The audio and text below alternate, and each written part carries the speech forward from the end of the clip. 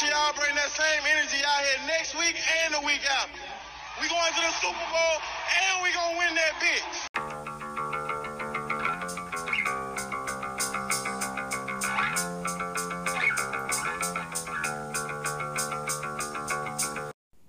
Today's episode of The Bold Take is brought to you by Boz Executive Transportation. Boz Executive Transportation provides the best chauffeured service in town at reasonable prices.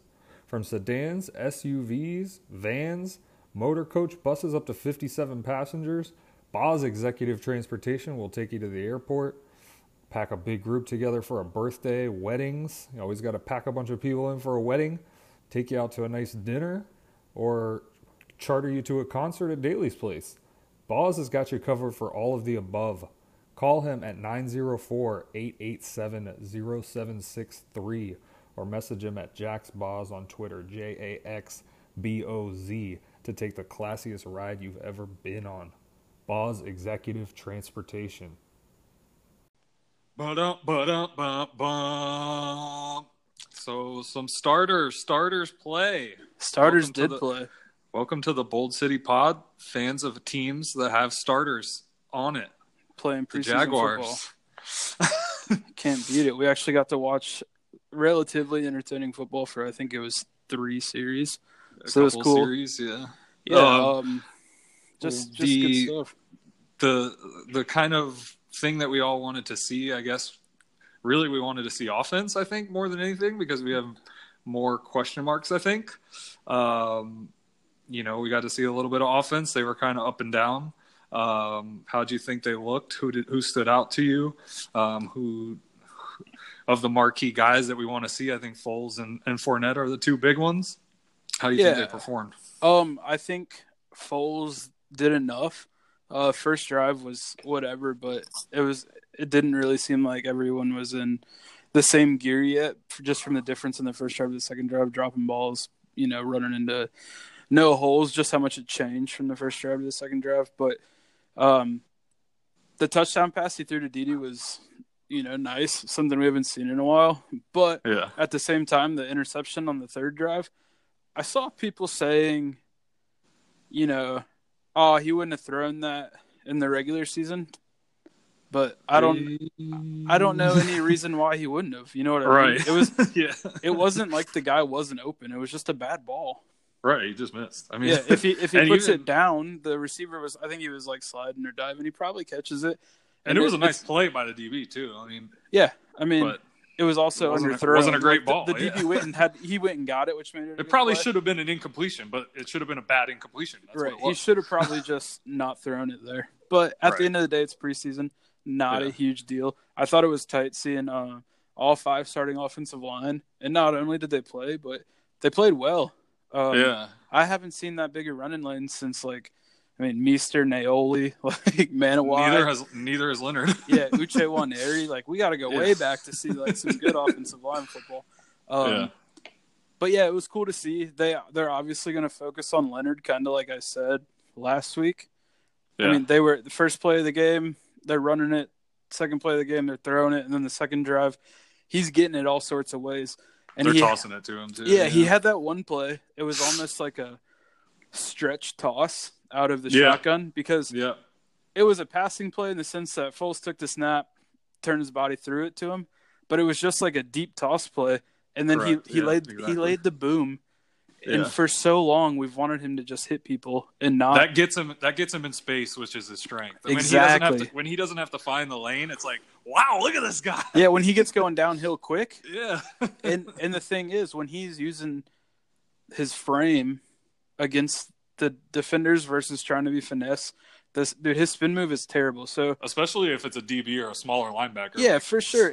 If he stays away from his spin move, he's gonna he's gonna be fine. You don't have the feet for that, homeboy. Yeah, so it was cool to see. All pro wide receiver Chris Conley. He didn't have an impact in the sense on the stat sheet, but the one time Foles threw it up deep, he drew a DPI. And when you're an all pro wide receiver, can you even blame the DB? He's going to get a lot of those calls as an all-pro. Yeah, and especially when he's coming back to the ball, the DBs just don't get out of the way. You know what I mean? They're too worried about keeping up. Right. So as soon as you turn around, hit the brakes, they're all over you. Maybe him and Foles do have a little bit of chemistry. Yeah. For as good as Josh Allen was, I thought Jawan Taylor played a really good game of football. He was a much better run blocker in a sense of he was almost perfect run blocking. He pancaked someone. I mean, I'm talking just straight up put somebody on their butt. And when you got a rookie who's doing that, someone who's not been in the NFL weight room for so long, you're only going to go up strength-wise. You know what I mean? I think it's safe to say we had a pretty decent draft, at least top half of the draft. It looks top like part of the draft, which is something we don't normally do. So it's nice for sure. And then you flip it to the other side of the ball. Josh Allen was all over the place. He played for 2 whole quarters in every role. I mean, first play of the game, they come out in more of a 3-4 base. The first play of the game pre-snap was just sexy. The second you saw him line up, you're like, this is problems. And I'll give Todd Wash some benefit, some positive. It looked like Dom Capers to me, but yeah. Well, and it is. It is Dom Capers because Capers definitely has his hand, in the jar. But shout out to Wash for making it happen because it wasn't that long ago when they asked him, "Hey, are we going to run 3-4 this year?" And he was like, and he was like, "No." And in the day he did that, we were all like, "Well, here we go." Yeah, same old same. Not shit's going to change. Emojis all over the timeline. Yeah, so it was cool to see. For sure. The ingenuity was sweet, and the group gave up 14 yards in 10 plays, or 10 plays and 14 yards, whatever the crazy stat was. Something like that. Yeah, like 10 yards and 3 drives or something like that. Yeah, it was ridiculous. So. Even with it not being a mean anything, not shit game against probably the worst team in the NFL. They are really bad. Yeah, you're still okay with it. It was also our starter's first time playing this year. Right. I mean? They had a little rust. I mean, that was my takeaway from Foles was, he was hit and miss, which I think is probably just him, but his hits are better than we've had in a few years. Yeah.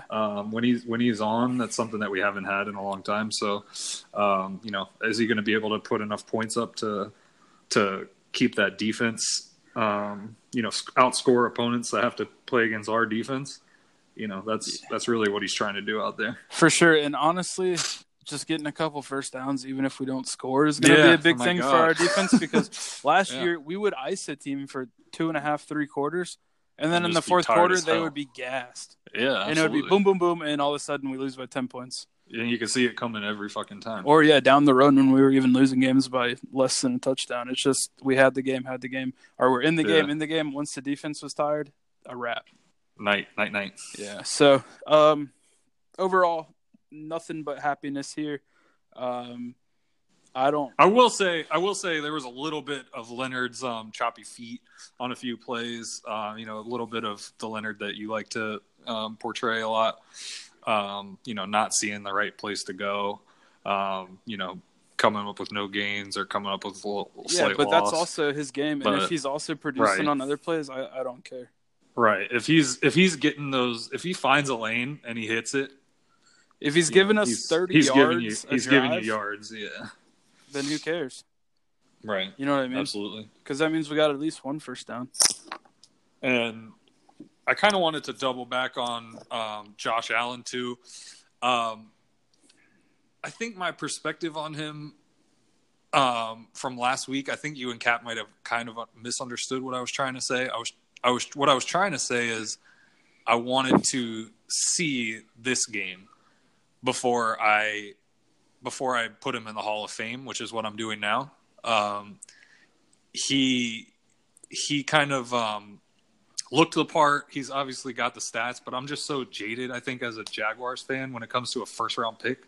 I just, immediately put my guard up and think, okay, there's no way he's doing anything this year, so I'm just going to look for, what's his long-term projection look like? And it's not often that we get, I think we've had one in the past count however many years where it's just obvious from day one that the guy steps on the field okay, you made a good pick here. Yeah, I mean, but I think we've got I think I can say now I think we've got ourselves another one of those for sure. And I didn't really understand you last week in that sense. I knew what you were getting at, I just didn't agree with it because the size that he's put on while still being able to keep up the speed, it just shows he's a freak. And once you get one of those guys, at the end of the day, the genes take over. Right. It just doesn't even matter. And he knows how to play different. Football, so he gets after it. But I feel you at the same time. So, no, it's fun to watch. I wasn't expecting to think. Yeah, for sure. I wasn't expecting to think like he's going to have a huge impact this year, given what our D-line already is and what we've got around him. But after that game, I'm thinking, okay, yeah, he's going to have a big mark this year. And period. I thought he was going to have a bigger stat year than true impact because I figured he was only going to be playing a lot of third down, obvious passing situations. That's exactly what I'm saying. Even I think he's actually going to impact games. Sack. Oh, absolutely. I mean, in the same sense of Jan being like 3 strip sacks in a game, like I wouldn't be shocked if he's getting to the quarterback and knocking the ball out. He's going to be putting quarterbacks or getting close to the quarterback numerous times a game, even if he's not, getting the technical sack stat. Right. He's going to be a game impactor, I think. Yep, big time player. So, I mean, other than that, I don't think we have any more takeaways. Is there anything you really thought? I mean, I didn't really pay much attention after that. I was just like, you know what? He's good. Offense was at least passable. Defense looks elite. I'm good with it. I didn't pay too much attention to second half really in this one. Yeah, I left your crib at like halftime or whatever, and I listened to the third quarter on the radio driving to my house. Yeah, and it just seemed like bad Minshew all over again, so I went to bed. Yeah. I mean, I honestly barely even watched it. All the important players played in the second quarter. A lot of them even played with some starters. Right.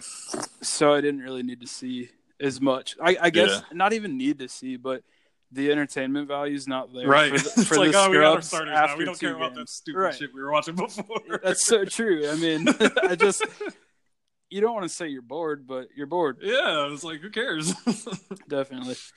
Yeah. So it's like you go 3 weeks with talking about nothing but those guys, and then it's like, okay, now that's done. We don't care about it anymore. It's nice to have it back. Yeah, it's nice to hit on a guy that's like a pretty. I don't want to jinx the guy, but it's like no doubter. Pump the brakes, but no, I feel you. Yeah, I feel that. Oh, now that we've got the the way the starters looked in preseason 3 out of the way, we're looking forward to preseason 4. It's going to be a whole lot of car salesmen trying to live the dream. XFL studs, baby. Doug has the unfortunate task of getting rid of about 40 something of these dudes, I think, right? About that. So, what battles are you looking at? And what players do you figure to win those battles, or do you think there's anything else up for grabs, or you think it's about set? What you got there? I think that there's a couple of positions that you could see some movement, maybe surprises. A couple of the other positions are locked. The only thing, like quarterback, are we going to carry 2 quarterbacks or 3 quarterbacks? Yeah. Do they think if they cut Magoo, is he going to clear waivers? That's basically it, right? And come to the practice squad, because he was a member of the Seahawks last year, so teams definitely know about him. And because he's athletic, there's no reason not to take a shot on him, or another team offer him a practice squad spot if he doesn't want to be here. You know what I mean? Right, exactly. So that's really the only question mark. He showed some stuff, so yeah, I don't think he showed stuff in a sense of they're going to let him play over Minshew. No. Running back, nothing crazy. I do think receivers are going to be interesting, though. I'll ask you: do you think how many receivers do you think they're going to keep? So I just roughly wrote up a 53, and I had 6. You had 6. All right, I want to hear your 6 and first. I kept Magoo and still had 6. I kept Magoo just to see what the numbers would look like if I did keep Magoo, and I still put 6 receivers. I kept I'm not Magoo I'm not a GM. I also kept Magoo on mine and have 6 receivers. Yeah, so I think we're feeling each other there. But let me hear your 6. Yeah. I had Westbrook, Conley, All Pro, Shark, Lee, Cole, and I put Pryor on there. You put Pryor. All right. I think Pryor's just got like too much size and athleticism to ignore. The size and the vet, like he's produced before, even as a quarterback. I do like some of the other guys a lot. I think it's between McBride and Pryor in terms of that last guy. Keelan Cole is going to make the team because of his value in special teams. We've already seen that. Yeah. I mean, even the difference in him and Chark is very noticeable to me. And they're both speed guys. Too, yeah. But so he's for sure going to be on the team. A lot of people like Trey McBride over Pryor, whether it be – I honestly don't know why. As soon as he ran across the middle and dropped a slant this past week, I was like, all right, like – that's it. See ya. You know what I mean? Yeah. So at receiver, I've got Westbrook, all pro wide receiver, Chris Conley, DJ Chark, Marquise Lee, Keelan Cole, and of course Pryor. Yeah. Tight end writes its own story. I think Jeff Swaim's probably our best guy. Are you cutting the legend? That's my question. All right. Well, interesting you ask. Jeff Swaim's the best tight end on the roster right now. Josh Oliver, we drafted him, probably has the highest ceiling. Hopefully he has the highest ceiling. I don't know when he's going to come back from his hammy injury, but I've got him on the team, obviously. He's going to make the team because they love him as a blocker or some reason. I don't know actually why they love him. And, of course, coming in at tight end number 4, Jaguars legend Ben Koyak. Of course he's on my team. Fuck yeah, he's on my team too. I had the same 4. Yeah, definitely. I mean, it seems pretty easy to me. I think defensive end is cut and dried. DeJuan Smoot won his job, and Laurenti McCray, he has true value as a pass rusher in third down, and I think he offers a lot on special teams. So he wasn't going anywhere. The defensive tackles, Marcel Darius, Avery Jones, Dayton Jones, he's going to play like tackle / big end, I guess. I have Eli Anku making the team, and of course, that's so Taven Bryan. We actually might have the exact same 53. You're like reading off mine. That's really funny, honestly. Well, then let's switch it up because I think everyone has their own preference at the end of their roster when it comes to the corners. Everyone kind of fell in love with their not so superstar corner based off a couple plays they made. So let me hear your corners first. What do you got for me? You got the 3 starters; those are easy. Yep. I've got Trey Herndon on there. I think he can kind of play all over. Plug him in if you need him. I did keep Meeks. Okay. He hasn't looked that great this preseason, but I think he showed enough last year. You know, he's one of those big dudes that, he's a freak. And then I kept Borders. I think Borders has shown a lot. He's been in people's faces. I mean, he's right there making plays.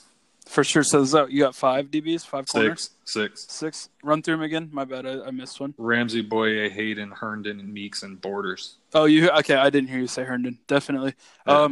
Same here. Top 3 are cut and dry. After that, I also have Trey Herndon. You said you picked Tay Hayes, right? No, Meeks and Borders. Oh, you picked Borders. Okay, and then that's where, if you jump to last week, I kind of said Meeks is Meeks. He's going to make the team. Well, after what I read up, because I didn't really watch the second half, like I said earlier, Meeks was not impressive again, so I actually cut Quentin Meeks in favor of Tay Hayes, the little guy. Pretty sure Philip Hyman did, the athletic Philip Hyman. Shout out to Phil. I'm pretty sure that's what he did too. I read his 53 cut today too. Also, if you guys didn't check out, Mavin Sports just jumped into the Jacksonville area. Our good pal John Shipley is going to be the publisher over there, so check out Mavin Sports. The Jaguars. You just can't say Maven or Taven. You have to say Tavin and Mavin, don't you?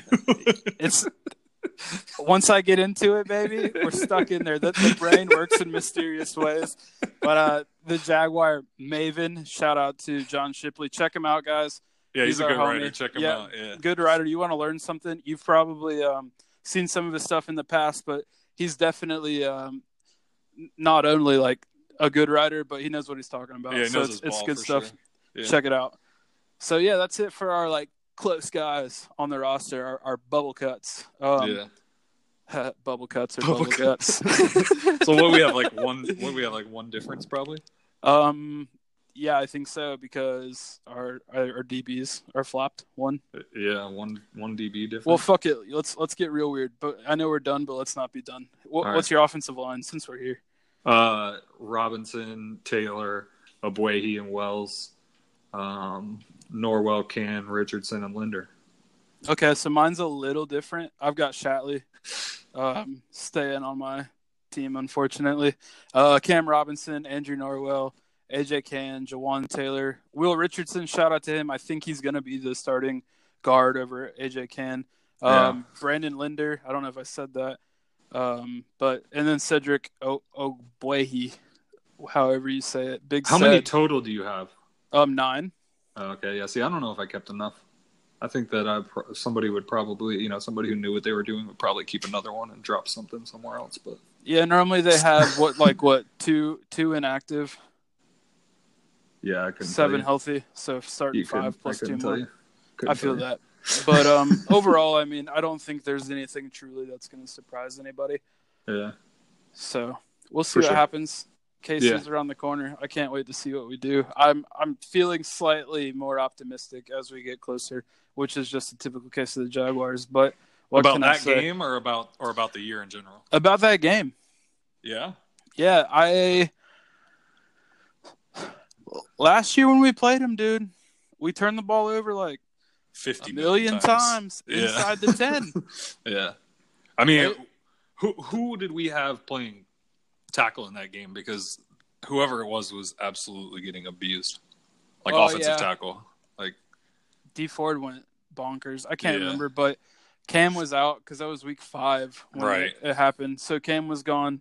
I think Wells might have still been in there, but I mean, Wells just no match for those guys. Yeah, and D Ford's gone, even though I know they got Frank Clark now. But I'm not. As we get closer, it's the first game of the season. When you play those like high octane quarterbacks, those just the ones that absolutely shred. Yeah. During the season, you want to catch them early. Yeah, for sure. And that's where we're at. And going into the game. While we showed a little bit in 3 drives last week, no one knows what we're doing on offense. Where's the tape? Right, exactly. You're right. So maybe, usually our guys get out coached, but who knows? I'm excited. I'm going to let it get there, and we'll see what happens. Heard. All righty. Well, with that, let's end this segment of talking about the Jaguars, the team, and we're going to jump into something else. Yeah, buddy. All right, welcome back. We've got a new segment again for you this week, and it's promises to be a doozy. Our goal when we put this thing together was not only to bring you some original content and some perspective of the fan by the fans, but it was also to try and go out and leverage some of the cool relationships and the really cool people that surround the Jaguars that we've met and these relationships that we've made over the years, and kind of bring them to you and not just ask them the typical boring questions about, just about the team and things like that, but to kind of dive a little deeper and find out a little bit more about these people who maybe you interact with or you see from time to time on social media or in coverage of the team. So we figured there was nobody better to kick this kind of segment off than our very good friend, Tad Dickman. So please, Tad, welcome. I was gonna say that's like the saddest intro of all time. Like, welcome to Tad. It's like chirp. We need a clap track and a laugh track and all that. Pump the jam, pump it up. We got Tad on the line. Whoa, I like that. I do appreciate it, though. Being the first guest, I feel like I have to set a high bar and bring some energy tonight. So I'm excited to chat with you fellas. That's why we brought you on here, because we know you will do that, my friend. Yeah, we're gonna bring it. Just so everyone is prepared to listen to what they're listening to is we've got all 3 podcast hosts on here with Tad, so we're gonna ask questions like an interview. There may be follow-up questions. Tad may be cross-examined. He does have his lawyer present. He has requested that. So he's being cross-examined by 3 Badgers at the moment. So that's what we're getting into. Wait, were we supposed to prepare questions? No, you're the follow-up. You're the follow-up guy. Okay. And I'm just here to do the laugh track. Okay.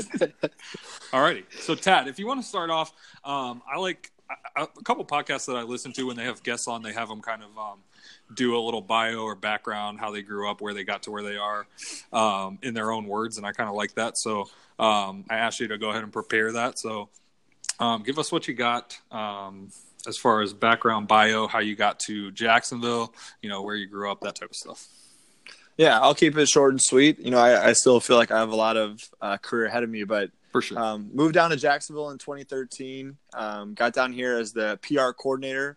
I'm the PR director now. Have a crew with me. We have a staff of 6 on our PR department. And have a lot of fun together. I was with the New York Giants for a season before this in the 2012 season. Graduated from the University of Mary Washington in 2012. Played basketball there. It's about an hour south of Washington, D.C. I grew up in Springfield, Virginia, about 15 minutes outside D.C. Parents were both in the military, and Dad was working at the Pentagon. So I feel like a lot of people ask how you got started in sports or what that journey was like. Mm-hmm. And I was, I feel like most kids, did a little bit of everything. I was, travel soccer, AAU basketball, swim team, a season of lacrosse. Did cross country for a season, which was the worst decision of my life. Like the people that can do that sport, so much respect for you. It's ridiculous. It's wild. It's wild. So I, going into college and, you start to kind of sit back and say, okay, what the heck am I going to do with my life? Like what am I interested in? What am I passionate about? And I did an internship the summer before my senior year. And because of basketball, the only time you could really do anything like that was that summer break. So I went down to Australia for 3 months, and I was really excited about the marketing aspect of this internship. And it was kind of a 50-50 marketing and PR. And the back half of the internship down there was all PR. And I came back to school after that and knew that was something that I could really see myself doing. The relationship building, the storytelling. It was just something that really fascinated me. And I got involved with my SID department at Mary Washington. So, while I was playing, I was helping write game stories, helping with our social pages. That's awesome. Yeah, just trying to, figure things out and help out where I Tad could. Dickman only scored 6 points, but he really put his heart into it. Writing about yourself. So I could honestly say I never did that, and thankfully that'd be so creepy and so sad. But yeah, it was.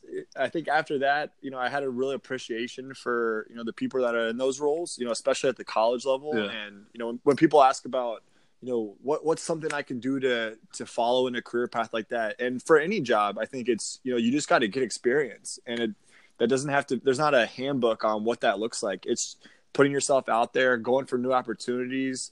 I feel like at the college level, especially for me going to a smaller school.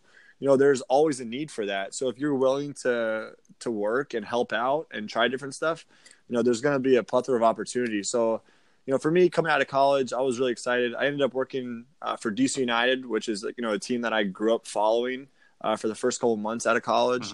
Mm-hmm. And then got up with the Giants in July of that summer. And it was with the Giants that I really said, okay, the NFL, it's the largest league. The coverage is incredible. How can I parlay this internship into a full-time opportunity? The most money, obviously. Yeah, shout out. And when I got down to Jacksonville and got the full-time job, one of the first things I did was touch base with Cap. And, I think it's important for people coming from another market that didn't grow up in this area to take that time to learn about the fan base, to learn about the city, to learn, the appreciation for the team and the role that the team plays. In the community. Hold on. Thank you. That's all I had. Thank you. No, but I think it's important. No, I agree. That's what I'm saying. We all want a lot of that. Yeah, and I can be honest. When I was interviewing for this, I think everybody follows the league. They know about the teams. They know about the players. But, in the research for this position, to become to get hired by the Jaguars, it was about learning the culture of the team and the history of the team, and that's still an ongoing for me it's an ongoing project. And this year the 25th season has been a lot of fun because we've done a lot of alumni interaction, and for me that's a really cool opportunity where I wasn't here in the 90s right. and the early 2000s, and getting to see those teams. Yeah. So getting to interact with those alumni players has been really good from my perspective, and learning how they view the city, and how everyone told me when I got down here, hey, when the team starts winning, this city is a different place. Yeah. And it's easy to hear that. And then when we went through the 2017 season, It's true. Yes. Yeah. It was bonkers, man. You could feel it. Everywhere. It was crazy. Yep. Yeah. So it's been a fun journey, and I think the coolest part, getting to meet, people in the community, the people that support the team, the people that have worked for the team, the players, the coaches. I think the NFL community is so unique, and that's been one of my favorite parts of this job is all the incredible relationships that you have the opportunity to build, and kind of getting a front row seat to the action.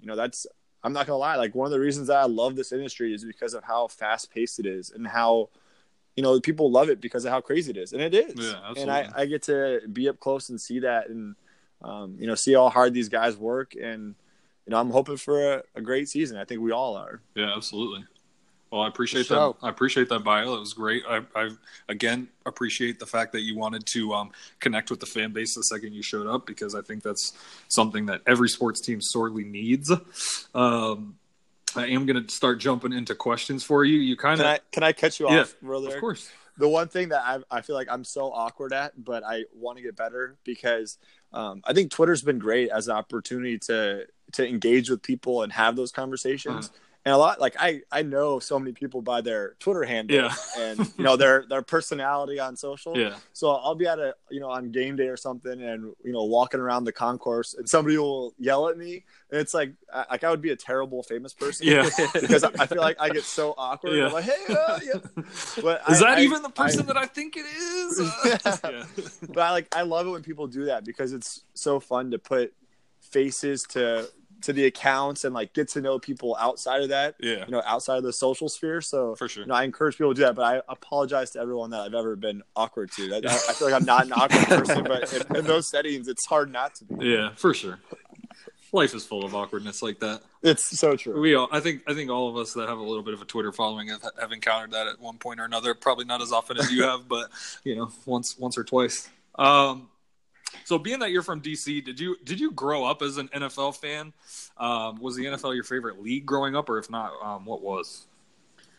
Yeah, it's funny actually. So everyone where I'm from is, the majority of people are Redskins fans. Right. So I grew up sitting at the kitchen table reading the Post, with my dad, and it was actually because of how passionate people were about the Redskins that I felt obligated to root against the Redskins. I'm the naturally competitive person. See, Tad, you are one of us. I love a good confrontation, man. Yeah, I was gonna say you don't know how much you just described Dillard. So that part was always fun to me. My dad, through the Air Force stuff, ended up getting connected with Donovan McNabb. So for a while, I became an Eagles fan because of him and, following his career. Mm. But then when he left and went to the Redskins, then, it was like, all right, forget McNabb. Now it's about the Eagles. So it's just funny how that stuff works. And then obviously the first job I get in the NFL is with the Giants. So then it's, okay, forget the Eagles. Yeah. So, for me, it's just, I love the Jaguars now. That's my team. If I had to pick an NFC team, it'd be the Giants because, the opportunity that they gave me. But growing up, I followed the NFL closely, followed the NBA closely. College basketball has always been something that our family watched. I'm a big soccer fan, so, the World Cup, the Euro tournaments, the Premier League.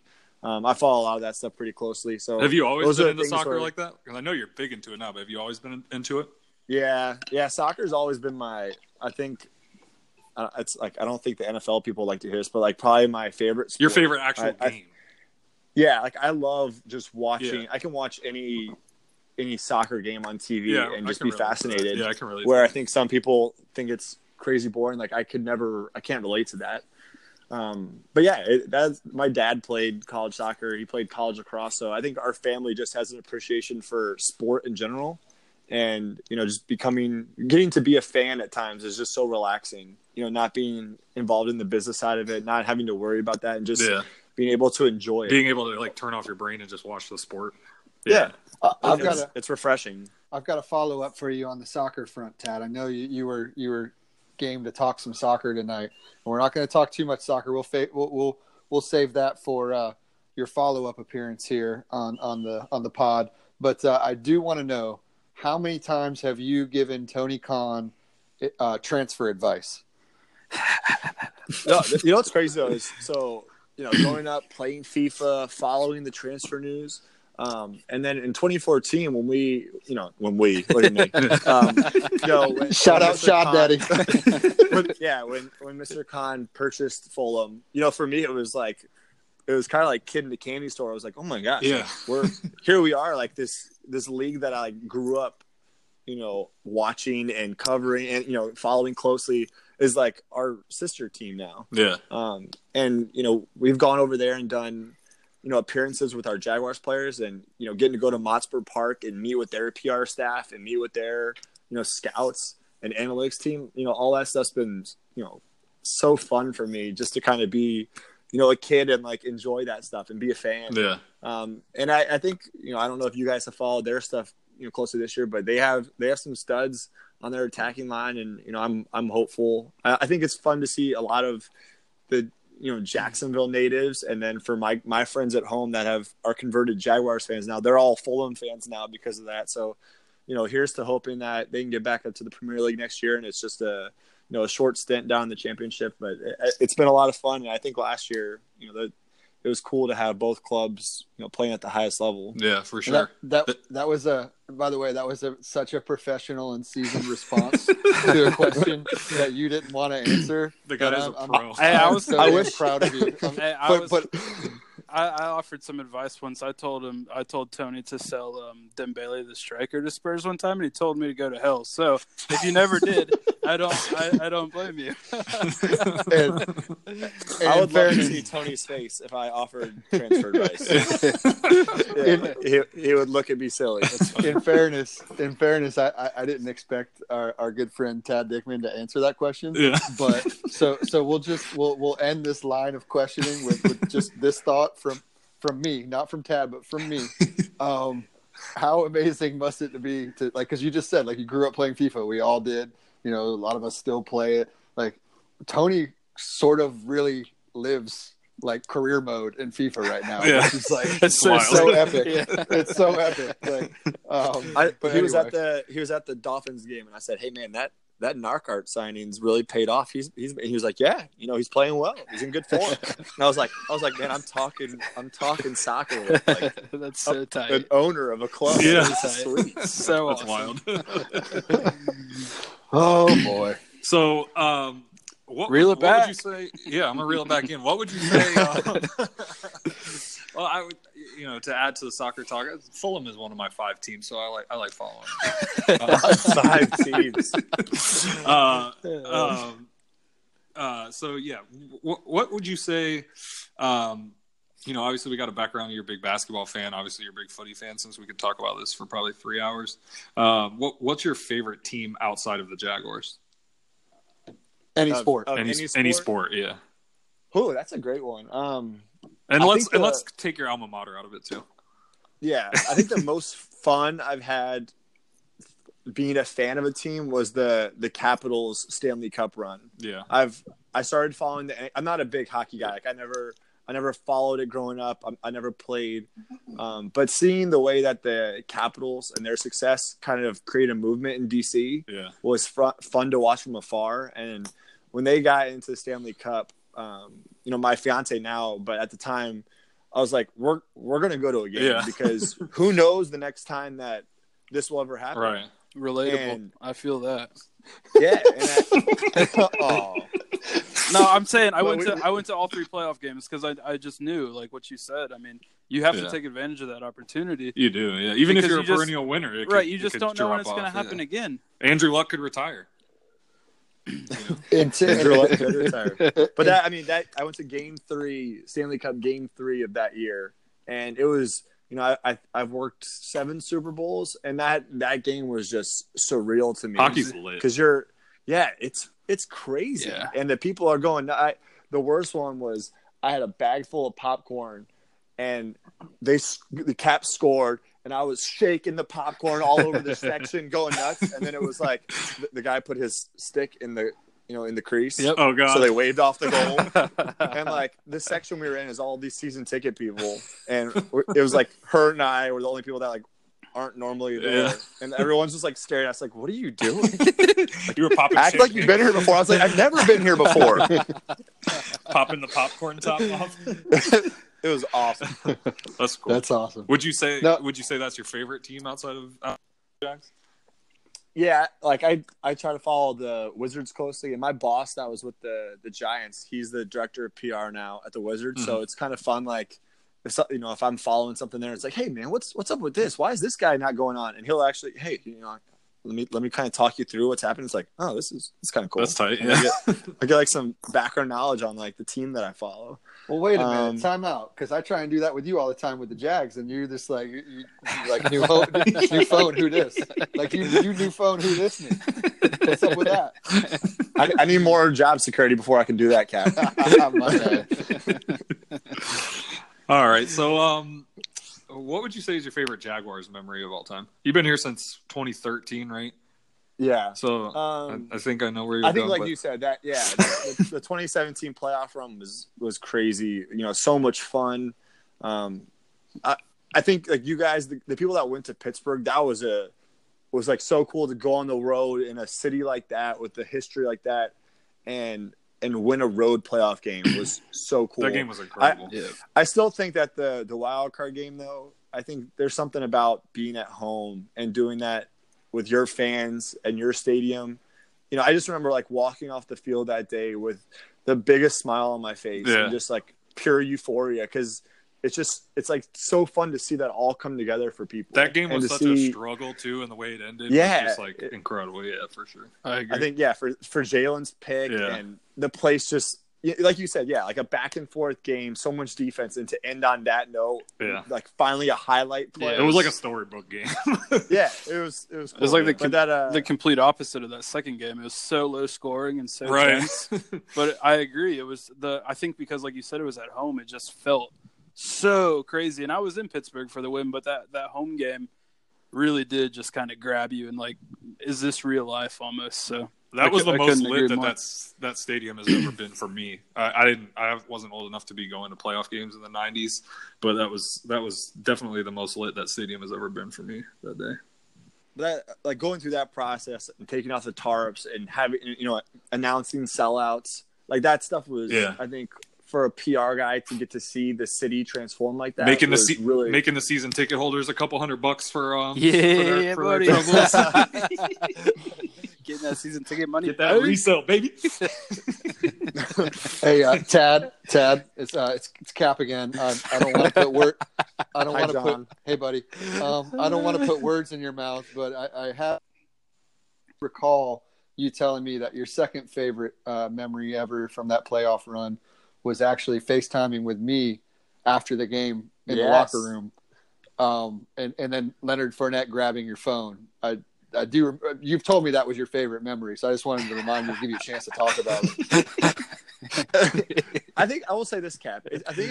I think the friendship that we've built and the relationship, it's very helpful to me because, it reminds me and it keeps me grounded to this, the reason that I have a job and the role that I play is to connect the team to our supporters. A lot of that's through the media, but there's times where if we can do it directly to the fans, that's why I'm there. And I think getting to try to, especially that year, I think as people got to know our players on a personal level, and especially with the rise of social, and I know Dill is posting about our locker room antics on a daily basis. So people getting to see these guys and get to know them, that to me is what it's all about, is, trying to bridge that gap and make it smaller and let people get to know these guys better. And if there's more ways that I can do that, like on a FaceTime when I knew that you were out in the parking lot boozing with your fellows, I'm going to try to do it. Hell yeah. That's well, cool. Solly, we should just end it there because Tad nailed it.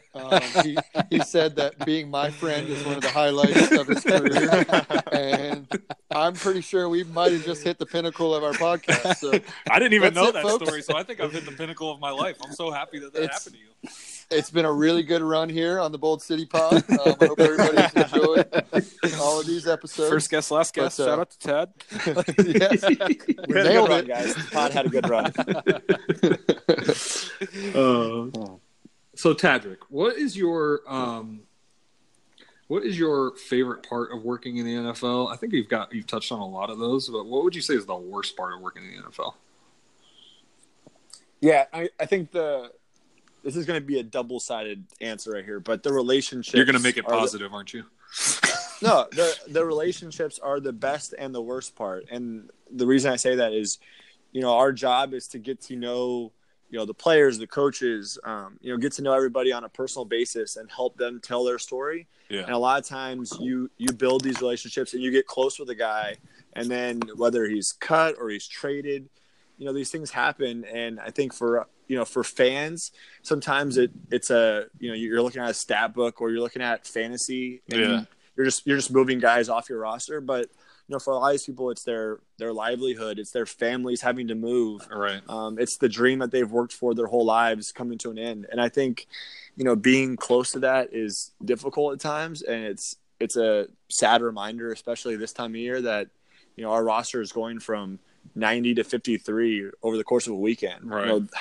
Almost half the locker room's going to be gone when we come back on Monday. And it's like crazy to think about, but it's part of the business. And I think everyone that is either playing or coaching or working in it, you come to that realization. I don't think it ever gets easier, but I think that's one thing that I really like about, working closely with Coach Marrone is, because he's played and he's been that guy that, sat at a table and was released on multiple occasions. Right. He has a very high appreciation for that and cares deeply for this process. I saw his presser yesterday, and he was and he gets emotional about it, and right. I love that because I think for people that just laugh it off or make jokes about it, for these guys that are in it every day, it's sad. It's a tough time, and for me, like, seeing that up close, it's tough. Yeah. But on the flip side, again, turning this into a positive, the relationships that, I've had the opportunity to build, the people that I've met, my coworkers, on our business side, our equipment staff, training staff, strength staff, coaches, the people that you get to meet through this, everyone has their own journey to how they've gotten here. And I think it's cool to cross paths with all those folks. Don't forget the multimedia and digital staff. I know PCAV is going to listen to this, and he will not forgive you. He will not forgive you. Okay, I'm just saying. That's big bro. Dave DeCandis, the whole crew. Shout out to you guys. I love you, even if Tad doesn't. I'm just saying. I feel like PCAV will be a great future guest on here. Oh, he's on the list. He didn't know that until now. So PCAV, you're on the list. Yeah, you gotta hook us up with some more people too, Tad. That's part of it. I'm gonna have to help plug this because we gotta get the listenership. Yeah, buddy. Absolutely. Crank it up. Oh my guy, absolutely. Yeah, we're not bringing you on just for your good looks, my guy. Expect some retweets here. This isn't a TV interview. So speaking of people that you work with, who are a few of your favorite people that you've worked with in your time here, whether it's players, coaches, staff, name a few of your favorites, especially if it's people that a lot of people would know. Yeah, I think I'll start with staff. I think PCAV is a great example. I think for us, in my role, it's so fun because we work very closely with our digital folks, our social team, during the course of football season, working very closely with the coaching staff. We cross over with ticketing and sponsorship. And I think we just get to touch so many different parts of the organization that we get to that part's very enjoyable to me, to get to know everyone that's putting in so much time and effort into the club. So I think from the staff side, that's always fun. Player wise, I think the guys, when I first got down here, like Brad Meester, Puzz, Cecil Shorts, I think those guys really taught me how to be a professional in this industry. Mm-hmm. Those are the guys that are easy to work with, but are a good reminder of, doing things the right way and treating people well. And, even when facing adversity, to still maintain composure and be a pro. But the guys on the current team have been a ton of fun. There's a lot of funny personalities on the team right now. We have so much personality. Yeah. It's awesome. Yeah. I think the guy that I've gotten to work the most closely with is Jalen. Mm-hmm. And, a lot of people see him as, the brash smack talker, and he's so much more than that. And I think this year is, people are really getting to see that. He is funny. He's creative. He's a smart kid, and he knows exactly what he's doing with all this stuff.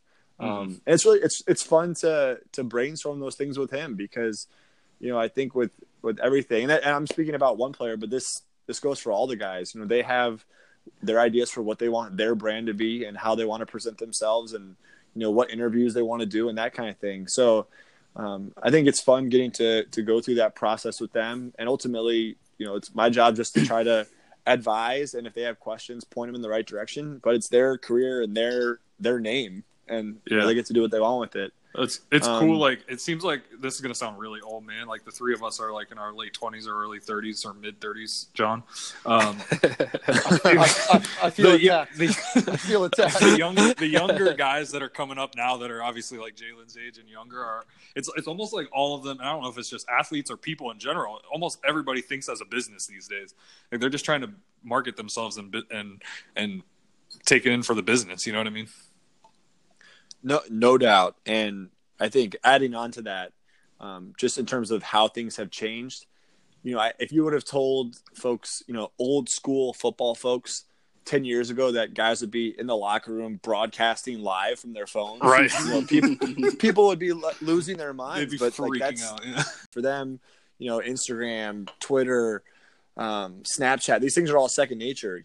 Between classes in college, they're posting stuff, they're tagging, they're adding to their story. So when they come to the league, for us, from an educational standpoint, we want to encourage them to do those things to help build their brand. But there's also the part where they have to understand the privacy of being in a locker room, the safety of now that you're a NFL player, when you're letting people know where you are every step of the way. Yeah. There's parts of that. So I think for these guys, it's all part of that educational process of, like you said, building that business and, building their brand, building their career trajectory and where they want to take things. So back like with Jalen, you said you've got a good relationship or a cool relationship with Jalen, and we, talked about his brand. When he dropped the GQ magazine article last year, is that something that you're in the loop on, or is it a read and react situation for you? That was a read and react situation for us. I think it's been public now, but the interview was done about 3 months prior. And I think we saw with the Baker Mayfield stuff this year, a lot of times when our players are doing interviews with, these, whether it's a fashion publication or, an entertainment, those people don't have they're not worried about the ongoing relationship with the player. So for them, it's, how can we capitalize on this? How can we, with a player like Jalen, who has a, I think polarizing personality, people either love him or people on other teams probably hate him. But they saw an opportunity to maximize clicks off that. And I think for Jalen, it was, I don't want to speak for him, but I think I can speak for our discussions and say it was really helpful. I think for him, it was eye-opening. And for us, it was, moving forward, we need to make sure that we have a plan for everything that we're doing. Every interview that we're doing, what's the purpose? How is it going to help you? How's it going to help the team? And I think it helped him realize that, he can be more particular about what he's doing, because instead of him having to seek out coverage, he's always going to have that opportunity. There will always be a microphone available if he wants it. So I think for this year, over the course of last year, I saw a ton of maturity and growth from him, and it's only been more so this year. And I think, being a father, growing up in his career, like you see that professionalism continuing to develop every day. And, in terms of players thinking like a business, he understands that aspect of it. No doubt. Definitely one of those. If you look at it as if these guys are kind of the CEO of their own brands, I mean, we're talking 21, 22-year-old guys, right? Who have just maybe for the first time in their lives have come into a bunch of money, and all the fame and everything that comes along with that. I imagine there's a lot of your job, Tad, especially probably over the last few years, or even your first few years with the team, was probably centered around those kind of teaching moments, right? I mean, we've had up until like a year or two ago, we had a pretty young team. So I imagine you guys were constantly doing that kind of thing.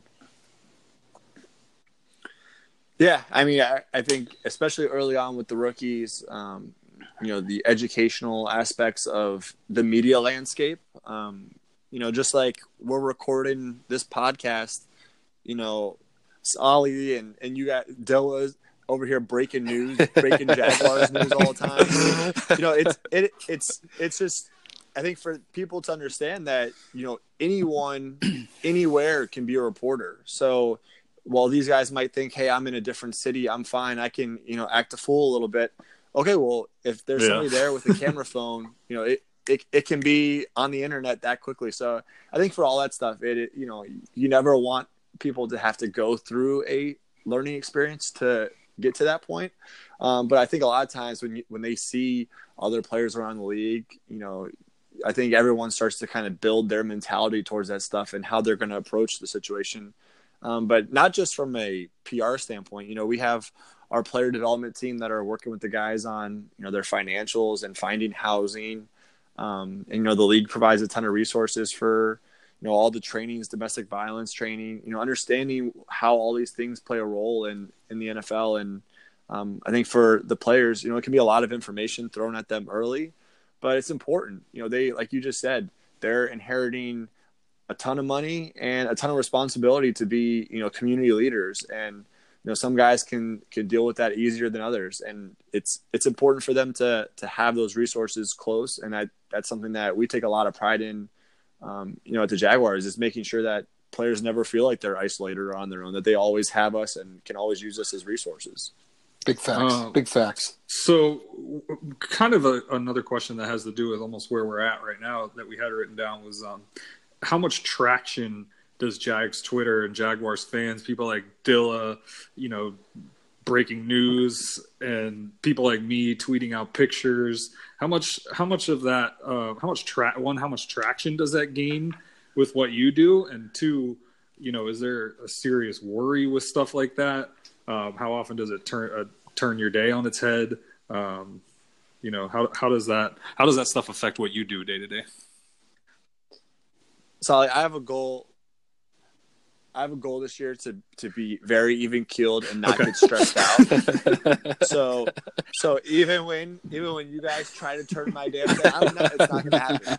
It's not going to happen. I think to answer the question, I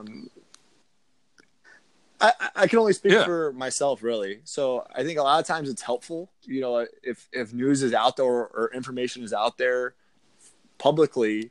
You know, a lot of times for me, it's trying to figure out, you know, one, how did that happen? You know, who would have been privy to it and why would that information have gotten out? But a lot of times, you know, I think our goal is always to try to be as transparent as we can without revealing strategic disadvantages. So, you know, I think we've tried to be very forthcoming in our decision making and, you know, our information. So, you know, I encourage you guys to keep doing that. I think it's good too for our reporters. You know, if there's information out there and you guys are getting it and they're not, then that's a good challenge for them to step They up. love my DMs. That's good stuff. Did I just answer? Did I say Sully? No, it was Sully. I think I had that backwards. It was good. Oh, Sully. Well, I was just gonna say, man. I mean, you know, we do have the Oracle, Eric Dillard here, and you know, I have to imagine he definitely makes some of those people uneasy, because some of those same reporters have been in my DMs like, who is this Dilla guy? who is? I demand to know who E_Dilla is. He's the Wizard and of how Oz. he's getting this information, and I'm like, I don't know if it was you or maybe it was Alfie, but I swear this was it might have been my first year or second year, but it was like during the draft night and every pick was like being tweeted. And I was like, oh my God, like, what is going on here?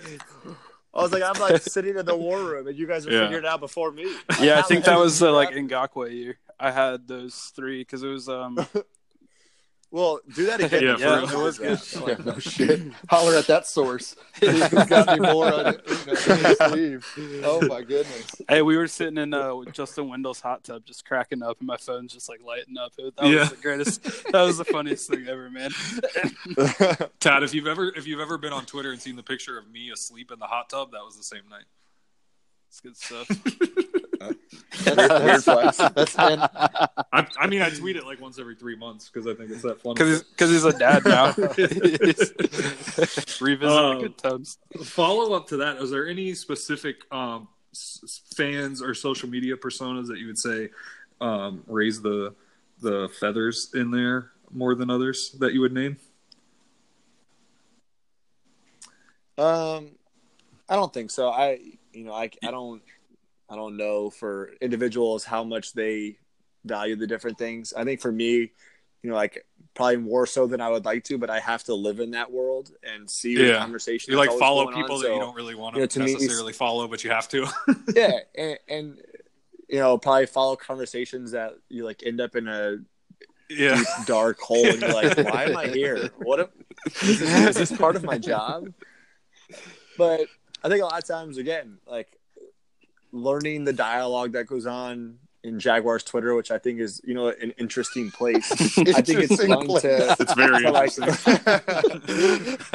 Yeah, but for me, it's helpful to I wasn't here before 2013, so the people that either are really excited about something or have animosity towards the situation, like I gain more insight by following those dialogues and kind of learning more about, the conversations that people are having or the way people feel towards a certain thing. So I'm not going to say I put like a ton of stock into like, oh, this went over well because Cap put out a positive tweet about it. Like that's not how I'm measuring my quantitative success from a PR strategy. I want that kind of fucking pressure.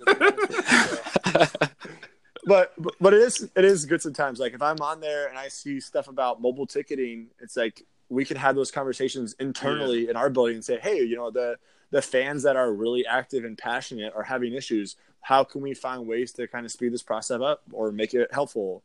I know in the past it's happened with like concessions. I think when things are raised on social, it's helpful for us because maybe it's something that, for me, I don't live in that world. I don't really know what the ticketing the discussions with DNC, but if I see that conversation on social, it's like I can pass that along to the folks in our building and say, hey, let's make sure that we keep an eye on this or that we, follow up on this before the next game. So it for me, I think I try to always use it as a helpful tool to help point people in the right direction.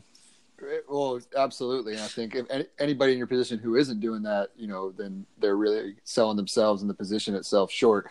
But with that in mind, before we go to the next question, because I know Sally's got a few more before we hit the gauntlet, I did just want to say,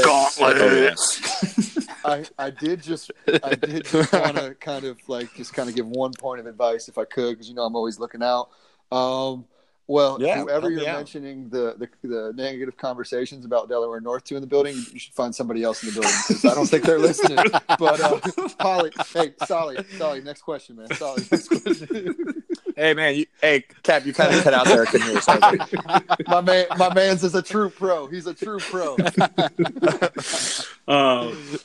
So we're getting kind of into your job, what you do and what you don't do here. But what's your job like? I don't think you have a very typical job where you show up and do the same thing every morning. But what's your day-to-day look like, at least this time of year, gearing up for the regular season, gearing up for cuts, gearing up for, a lot of whirlwind that you're about to go through? Yeah, this week especially is, like you said, you're getting prepared for next week, getting schedules ready, putting all that stuff in place. We'll obviously have announcements that come out this weekend. In terms of job structure, I think you nailed it. Every day, especially during the regular season, it's new storylines. This guy's injured. This is a battle to watch. Right now we have position battles going on. There's guys fighting for bubble spots. So it's fun because I think in our industry, or especially in the NFL, there's never a shortage for storylines.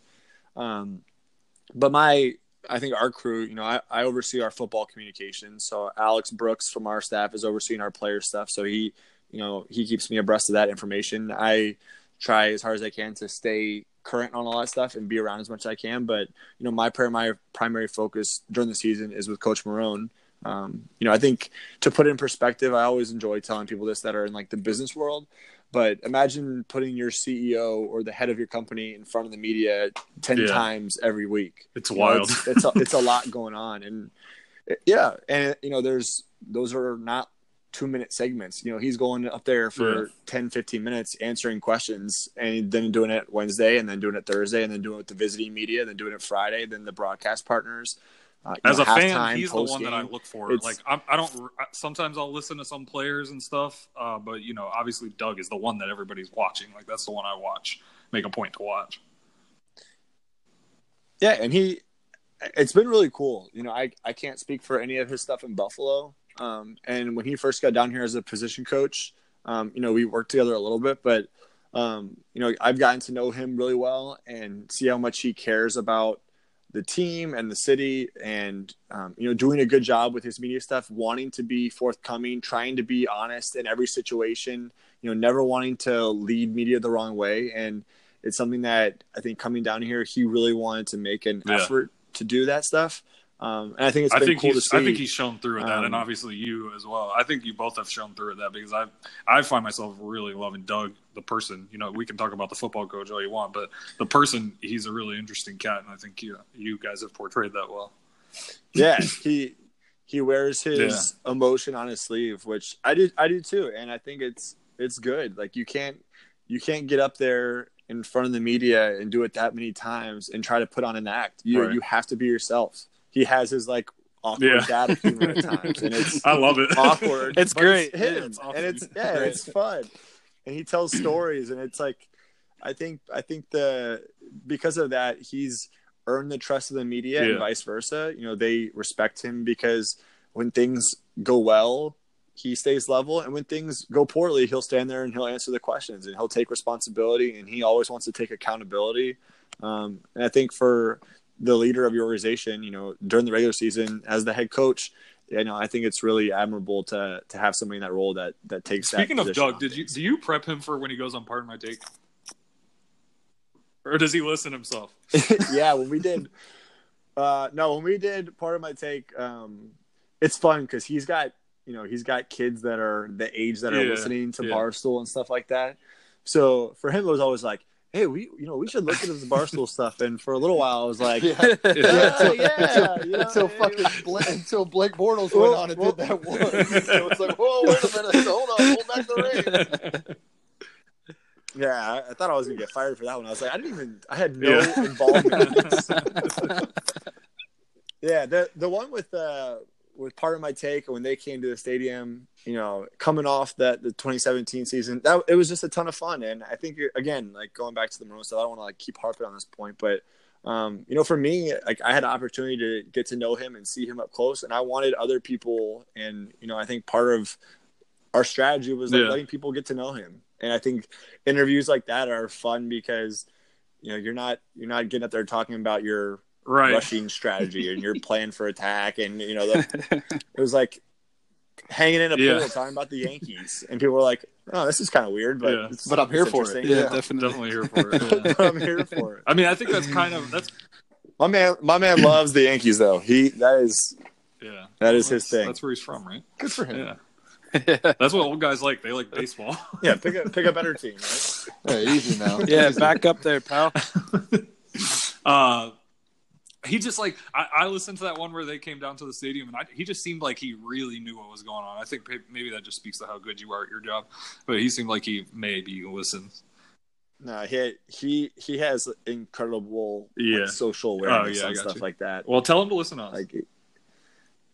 Yeah, shout out. I think he probably already does. Shout out, Doug.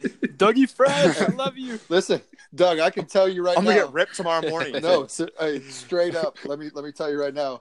There is no other podcast around town that is given the amount of love that you guys just gave him in the last 4.5 minutes. So if he doesn't love our podcast after listening to one segment, I don't know. Love me some Doug.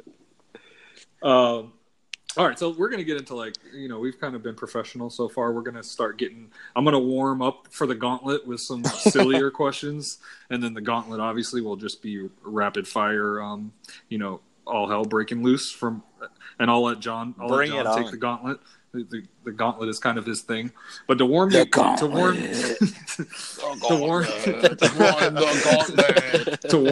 for the gauntlet, if you could pick one Jags player, past or present, to have a beer with, who would it be? Man, I think the late 90s teams, when they were really rolling, and they probably, Coach Coughlin had his policies in place, but those guys were probably trying to break the rules a little bit. I think like late 90s Keenan, Fred, like hanging out with those guys, that'd be a nice, quiet, relaxing beer. A good time. Chill out and don't. Definitely nobody was falling asleep in a hot tub back then. Yeah.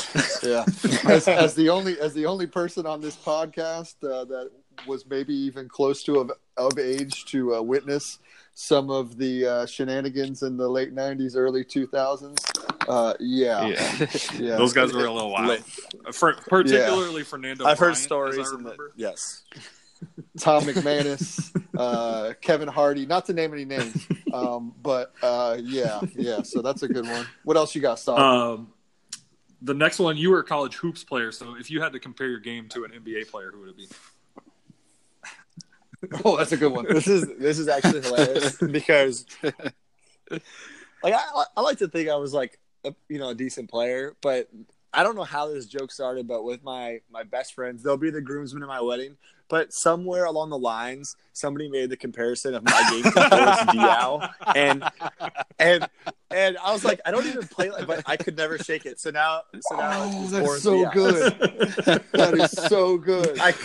How random is that? But it's so funny now. Like, I feel like if my game. You ate like way too many donuts for a month or two, I think you could be Boris Diaw. Boris Diaw just needed the right situation, and once he got into it with the Spurs, you could tell. I mean, the guy was a baller. Yeah, exactly. He was rolling. Yeah. Well, how people are like, I'm probably like a mixture of, Kirby. It's like, no, man, I'm Boris Diaw. I was like, Diaw off the bench, like, give me 12 minutes a game, give you a couple buckets, not really play defense. Yeah. You were like that point guard stuck in like a right guard's body. I like that. That's good. Like, my man's got great court vision. They have to make up adjectives. Tad's a glue guy. Oh, yeah, maybe that's why he's got his hand in every aspect of the Jags organization. He's a glue guy. I like this. There's levels to this shit. Look at us. Tad's gonna put Tad. You can put that in your LinkedIn profile if you want, man. Glue guy, the Boris Diaw type. Yeah, glue guy. So you're kind of settling down in Jax. You've been here for 6 years now. You're buying a house, getting married, all that. What has kind of made Jax home? What has made you? I mean, you're a guy that probably has had options to go elsewhere. What has made you want to stick around here and call Jacksonville home? Yeah, that's a really cool question. Thank you. I think when I was moving down here, for me, I was 23 and I was like, okay, I'm coming down to Jacksonville for a couple of years, build my career. Then you'll make it big. I'm going to try to get back to DC or New York or, I think people probably naturally come in with that. I think players do too. Very early, but I think a lot of players think that way too. No. That's a good point because I think a lot of guys, you hear about guys that went to another team and then still have their house here and end up raising their kids here and moving back. And I think for me, I lived in Southside, I lived at the beach, I moved to Riverside, and then we bought a house in San Marco, Spencer and I. And it's so easy to see like how people fall in love with this area. We really love it. I love how outdoorsy it is. We have a dog and we're outside all the time. Cooking up on that big green egg. Great. We can do a whole different podcast on the big green egg. I want to start one, but I haven't figured out. All right, we'll brainstorm that. We'll get there. Yeah, I could be your executive. I was going to say, and John could put on a podcast like that. Me and Dillard would show up and just eat it. I was going to say, I'll come eat and write it out. But yeah, it's stuff like this. I think it's like you get to know people that, you never would have if it wasn't for this opportunity, and you become friends, and Sully gave me a ride home from Sawgrass. Give Spencer and I a ride home from Sawgrass one year. We had a couple refreshments, and it was like, he's like, you need a ride? I was like, dude, yeah. It's like $50 for the Uber. That's clutch. It's like, it's just fun. I really enjoy this community. I think that people are, so friendly, and especially coming from, the Mid-Atlantic and the Northeast, where I think people are a little bit like mad that it's cold, rough around the edges. Yeah, it's just like people are friendly, and I love our community. I love our neighbors. Everyone's so nice. Well, with that, I think we've ended the nice questions, and we're going to the gauntlet. The gauntlet. Oh, gauntlet. People's speakers are like blowing out. Some men enter. Not all men leave. I feel like I'm at a mini golf place. Hey, whose hand is that on my leg? Dilla. All right, folks, we're gonna kick it up into overdrive. It's time for the gauntlet. The gauntlet. Here we go, baby. Is a series of rapid fire questions predetermined before this episode. Not shared with the guests. That's not true. Tad's a professional. We had to let him screen him a little bit. But future guests, we are not notifying you. That's right. That's a disclaimer. It's a disclaimer for all the future guests. You don't get to whoever know. The future guest is. We don't like you as much as Tad. So you know. So we're gonna go rapid fire, Tad. We're gonna go through a bunch of questions. The rules of the gauntlet are this: if you interrupt the gauntlet to ask a question for clarification or to tell a story, it better be a damn good question or it better be a damn good story. Do you understand? Yeah, that's okay. That's a These very are the fair rules point. that are laid out before you, and you accept them. Let us begin. Who would you rather have as GM of the Jaguars? Two choices: Sam Kavaris or Curtis Dvorak. I Okay. Good answer.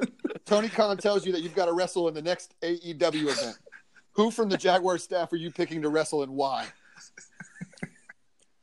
I'm going PCAB because, I have the length advantage, but he's kind of got the low center of gravity. I feel like we'd have a good little matchup for the fans. Okay, I like Always that. I like thinking of that. fans. Two stalwarts of the Jaguar staff. I like that a lot. All right. Next question. Have you ever tried a teal bun? Yes or no? I bet they're really good. They make your poop green. This is a yes or no, Ted. Have you ever tried a teal bun? I have Okay. not tried the teal True or bun. false? Tim Tebow would have saved the Jaguars. Well, one, my fiance is a Knoll, and two, even if he's Oh, there you big have it, facts. I folks. like it. There you have it. Has Doug ever made you eat bologna? You said bologna. Can I say this? Okay. I'm interrupting Okay. for story time, so I'll let you Make guys it be the good. judge of this. So when the whole post-game baloney press conference happened, I kind of walked out of the room and I was like, well, that was kind of a weird little kind of tangent of a story about hanging with the dog and having this it was just kind of caught me by surprise, but I was like, I didn't think of anything of it. Now Doug eats exclusively bologna. And then so D-Rock, I love little D-Rock, he's the man. He did a follow-up story. ESPN likes to do this kind of fun one-offs, human interest stuff. But as he started to raise the profile of said baloney, then we had the baloney, it was the hot dog commission of Washington, D.C. sent down all the logs. Yeah, that was bonkers. No, so this was a thing. They sent down 100 pounds of bologna as for them it was a publicity stunt, and then but for us there was 100 pounds of bologna delivered to his. So it was one of those things where it was what is going on? We're in the middle of the season. We were on the middle getting ready for the playoff push, and all that was happening. But it was cool. What do we do with all this bologna? Coach Marone had the idea to donate it to the Salvation Army and donate it to the food shelters. So during all this stuff, we had those folks come out. We gave them all the bologna. It ended up being a really cool way where we got to donate a bunch of stuff. But he did keep a couple. He did. I think he kept 2 little logs of them. But it was one of those things where you're sitting in the press conference and you're like, what is happening? Is this real life? A year and a half You got later, 1,000 still pounds of talking bologna about at your it. feet. So much bologna. Oh, beautiful. All right, I'm ready. Go back to the Gauntlet. Oh, I apologize to everyone's speakers, Dylan. That was a little too low. But nonetheless, the gauntlet continues. All right, Tad, you talked about grilling. How do you like your steak cooked? Medium rare, and if you have a different answer, shame. Good answer. I like it. Good. Solid gentleman right there. Okay, Tad, we're going a little off script with this one, but don't be scared. One word description for you. Okay, one word on how you felt when you saw that Jaguar Twitter had sent Jadeveon Clowney like 5,000 trash cans. One word to describe it. Giggle. Moving on. It's a great word. In your opinion, in your expert opinion, best ever Jaguars meme or GIF? Which one? I mean, I don't know how you could not choose the Tony and Coach Coughlin in the booth. It's so good. Okay. First thought that came. I will. I am the guy that does the hand. The WTF. Yeah. What the hell is going on here? Oh yeah. Yep. Like I see that everywhere, and it's like so good. I feel you sometimes.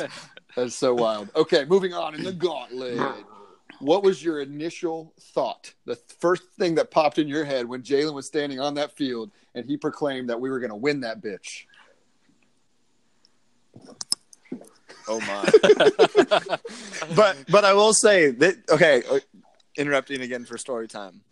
So, we obviously had the discussions before the game that if when we go up here and we beat Pittsburgh, what's going to be our plan for coming back? Are we going to open up the stadium? Are we going to try to do the flight over the stadium? What's our plan?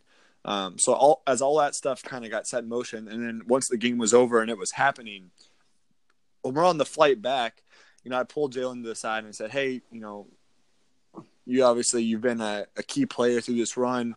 We're offering a couple of guys the opportunity to go on the microphone and talk to the fans. And, you're one of the guys that I wanted to offer that opportunity to." And he was like, "No, I really appreciate that, but, I'm good. I'd rather kind of sit back and enjoy the night, let the other guys have it." So, we talked to Calais and we talked to Telvin and these guys were all like, "Yeah, hell yeah. Like, let's do it when we get back. Like, that's awesome. Let's get everybody pumped up." So as we're walking in the stadium and like walking out of the field, like Jalen comes up to me and he's like, "Hey, I'm gonna talk." I was like, "Oh, okay, well, here's some talking points." Yeah, like I was like, no, I mean, we kind of have like a list that he was like, "No, I'm gonna talk." I was like, "Okay." And I think it was one of those things that, in his mind, it was like a pep rally, and he got the people jacked up, which was awesome. And then, like that night, I got to my office, and it was like all over the place, and I was like, "Yeah, this is gonna be a fun one, especially going into Patriots week." And now it's the entrance music to a podcast that you're on. Wonderful. Oh, that's a great story. I don't think I had heard that specifically from your point of view, so that's good. All right, back to the really serious questions in the gauntlet. We have if you had to pick one person. Whoa, it gets intense here. I told you it only gets worse as we go. If you had to pick one person from Jaguars Twitter to fill in for you for one day at your job, who would it be? Man, I feel like if you three came in and kind of just split up the roles, like we're like 1/3 Tad. I'm going to choose to take that as a compliment, Tad, not in like that I'm 1/3 of the. It was supposed to be a compliment. All right, moving on. I'd be terrible at that. All right. Okay, in your opinion, so you said we had a lot of characters on the team. You got to pick. You could only pick one because it's the gauntlet. Funniest Jaguar on the current team. The funniest Jaguar on the current team. Man, I think Leonard is the funniest person. And not even on the team. Like here, the funniest person. Yeah, one of the few times I've ever been at a loss for words about a nickname for somebody was when I heard Leonard called Kieran Cole Bambi one time. Oh my God. And it wasn't even like his nickname for him. He just kind of like said it. And I like had to stop because I was like, dude, that is so funny. I'm telling you, man, those dudes from that part of Louisiana where he's from are funny, just dude. Bred differently. They are bred differently. Last week, when somebody asked the question, who would we pick to fight 30 to 50 feral hogs, I said Leonard because like my money, that guy can do anything. Like if the plane's going down, like he'll sit there and he'll just like he ain't gonna die. Like they don't die. So, when he had the soccer mom post on Instagram, that might have been like a a top 5 if you go on, of all time when he called Jalen the soccer mom. If you go on his Instagram and just read the comments, it is the funniest thing because there's like a whole bunch of people that comment that obviously he grew up with, and they just go back and forth. It's the funniest thing on the internet. All right, moving on. $200,000, Tad, in your pocket to help pay for that wedding that I know is going to probably cost more than that because you guys are really fancy. $200,000. So I offer you right now $200,000 to let Marcell Dareus tackle you from your blind side. Do you do it? He can have a running start. How much do you like your face? You think him and I could we like cut a deal before and maybe he doesn't? No. Full tackle, like you are. I'm gonna say he gets 10 mil if you do a concussion. Yep. Oh, wow. I'm definitely saying yes. I mean, yeah, $200K for sure. Go for it. Good, but we're gonna have to. There's probably gonna be like medical bills, and it probably wouldn't be worth it. But I'm doing it. All right, good, because I was gonna have to cut the gauntlet short if you took the sissy way out there. All right, $200K to Tad Dickman and the lovely Mrs. D, future Mrs. Dickman. Moving on, who wins in a fist fight between Hacker and Mark Long? Got to pick one. Somebody has to win. There has to be a winner. This is what I'll say. I don't know Hacker as well as I know Mark, and I know from our vivid arguments over the years that Mark's a scrappy little dude. So I'm putting my money on Mark. Fair. Well, that'll actually be a Twitter poll later attached to this episode. So we'll see what the public says if they agree. And it'll say, "Do you agree that with Tad Dickman, Mark Long would beat Hacker?" I'll be like, "What? No, that wasn't part of the show. I don't remember that." Delete. So we have a write-in. We have a write-in. It came very late. Is this Jagbag? Well, it was. Wait, what'd you say? It was trademark. Trademark. Okay. No, we did have a write-in the very last moment before we started to record the podcast here, and I feel like this is a good point to enter it into the gauntlet because it is actually from a gentleman you referenced earlier as one of your favorite beat writers in the world. He actually wants you to know and to be put on the spot during the gauntlet, and you have to name your favorite beat writer. This is from one of the beat writers, and he wants you to name your favorite beat writer. Burp, burp, burp. Name. The gauntlet. This is what I'll say about our beat. The first day when I got down to Jacksonville, it was end of April. We were in, it must have been like early off-season conditioning program. And I remember I came out on the practice field with Ryan Robinson, who was my boss at the time. And I looked over at him and I was like, where is everybody? And he was like, what do you mean? Those four right there, that's them. This is the beat. He was like, this is the beat. And I was like, Vito. It was Halloran, Vito, Mark. But for me, I was like, what? Like, I don't get it. But it's been so fun because I think, when you're at a larger market and all these guys are, same kind of deal where they're at that stop just trying to break a story, screw somebody over and get on to the next thing. These guys, they really care about the city and the team and, wanting to help the fans out. And, it's been fun for me to get to know these guys on a personal level. This is the most ungauntlet answer I've ever heard. I was just gonna say, I apologize for the gauntlet. I feel really warm and fuzzy, but we need an answer. I've never cried during a gauntlet. I think this is gonna be my PR way out. I'm gonna say my coworker on the beat, John Usher. Okay, but on a close second, I love my guy D-Rock and Mark. Oh, you're gonna name everybody second? Former everybody second. Oh my god, O'Halloran. And Mike Cage, oh my Philly, god, Philip Heilman, and maybe John Shipley. Shout out to John. Shout out to the homie John Reed, Demetrius Harvey, John Reed. Wow, that's a regular murderers row. Okay, well, just for reference, the question Nobody actually came from D-Rock. I appreciate that. So came from D-Rock. So D-Rock indeed. Yep. D-Rock is just trying to suck up because my mom started a thing where after Jags wins, she would bring in cookies. So he always like would be tweeting on my mom, and he'd be like, "Hey, you know, I was talking to your mom. Stop and I was like, hey, man, relax. Back off. Yeah. Bro. Sure. Like I know I get it, but You're too shout short out to for it, my dude. That was solid. That wasn't I me, Rock. Nothing but love here. But Sorry. shout out while we have a moment, we're taking a moment out of the gauntlet. Shout out to Mama and Papa Dickman, man. I always see them lurking on the social media. Proud Mama and Papa. It was good to see them recognized out on the field last week. Yeah, that was awesome. Definitely the highlight of the game for sure. So shout out to them. Back to the gauntlet. The gauntlet. All right. Best NFL. I'll be faster here we with my go. answers. I'm sorry. Let's run through these kind of quickly. Unless you have good stories, because the good stories are coming out here. I think we're all learning something about the gauntlet. Okay, I know.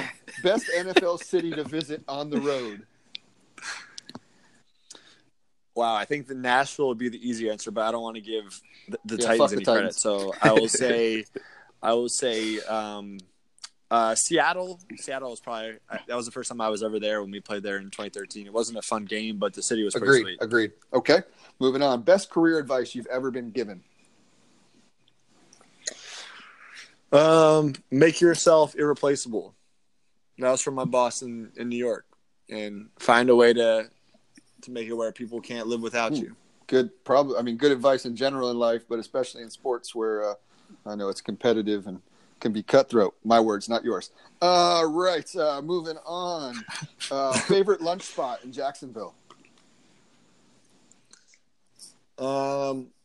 We live close to the local, so I like the local now, but I still think my favorite is High Tide Burrito. High Tide is very underrated. Good answer.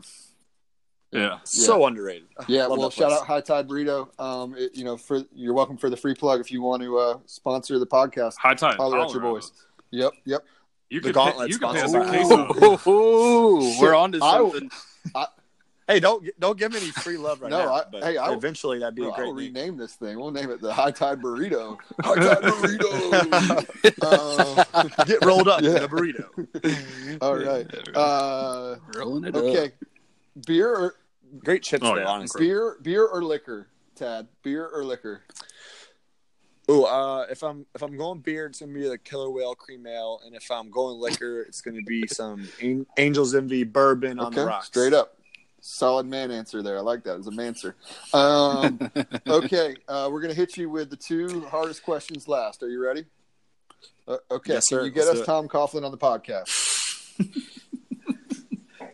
TBD, which is to be denied. Well, you can't.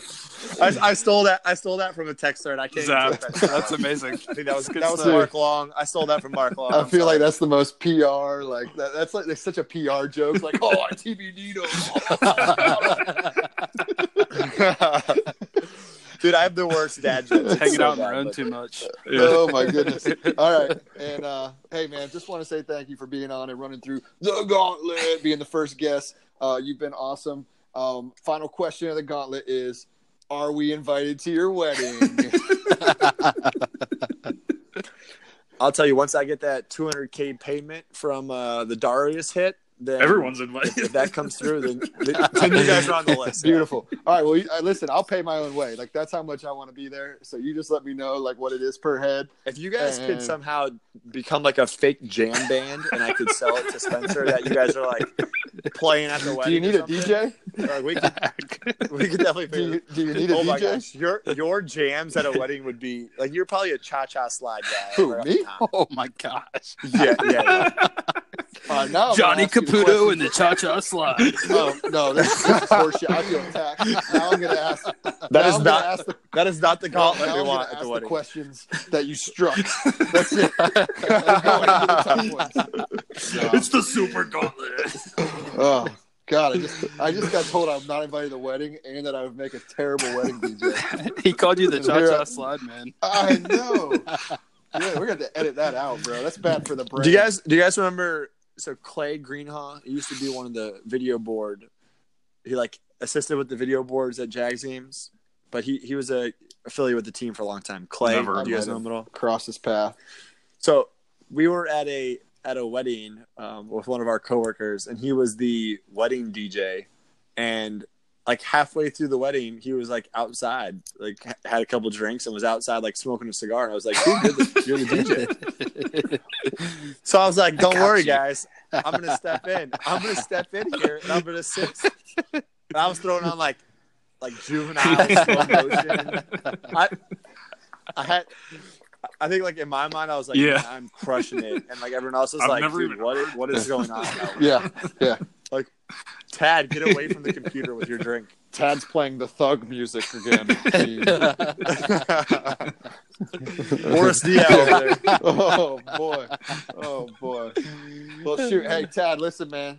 Thank you for coming on. I know you got a busy week. It's a crazy week over there, as just about every one of them is during the season. But we had a blast, dude. And what a great first guest to have on, man. It's awesome to have a buddy and somebody who we know supports us. And, I think that we all have your back, dude. And we hope that you guys have a great season. Absolutely.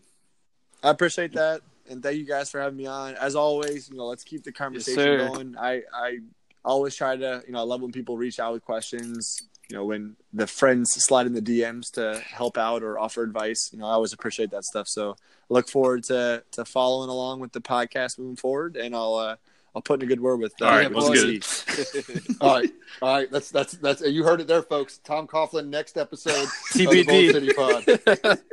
TBD, baby. I thought he said TBT. Throwback Tom. We were getting him. That's it. Locked in. Go Jags, baby. Talk to y'all boys later. All right, fellas. Until next time. Later. See ya.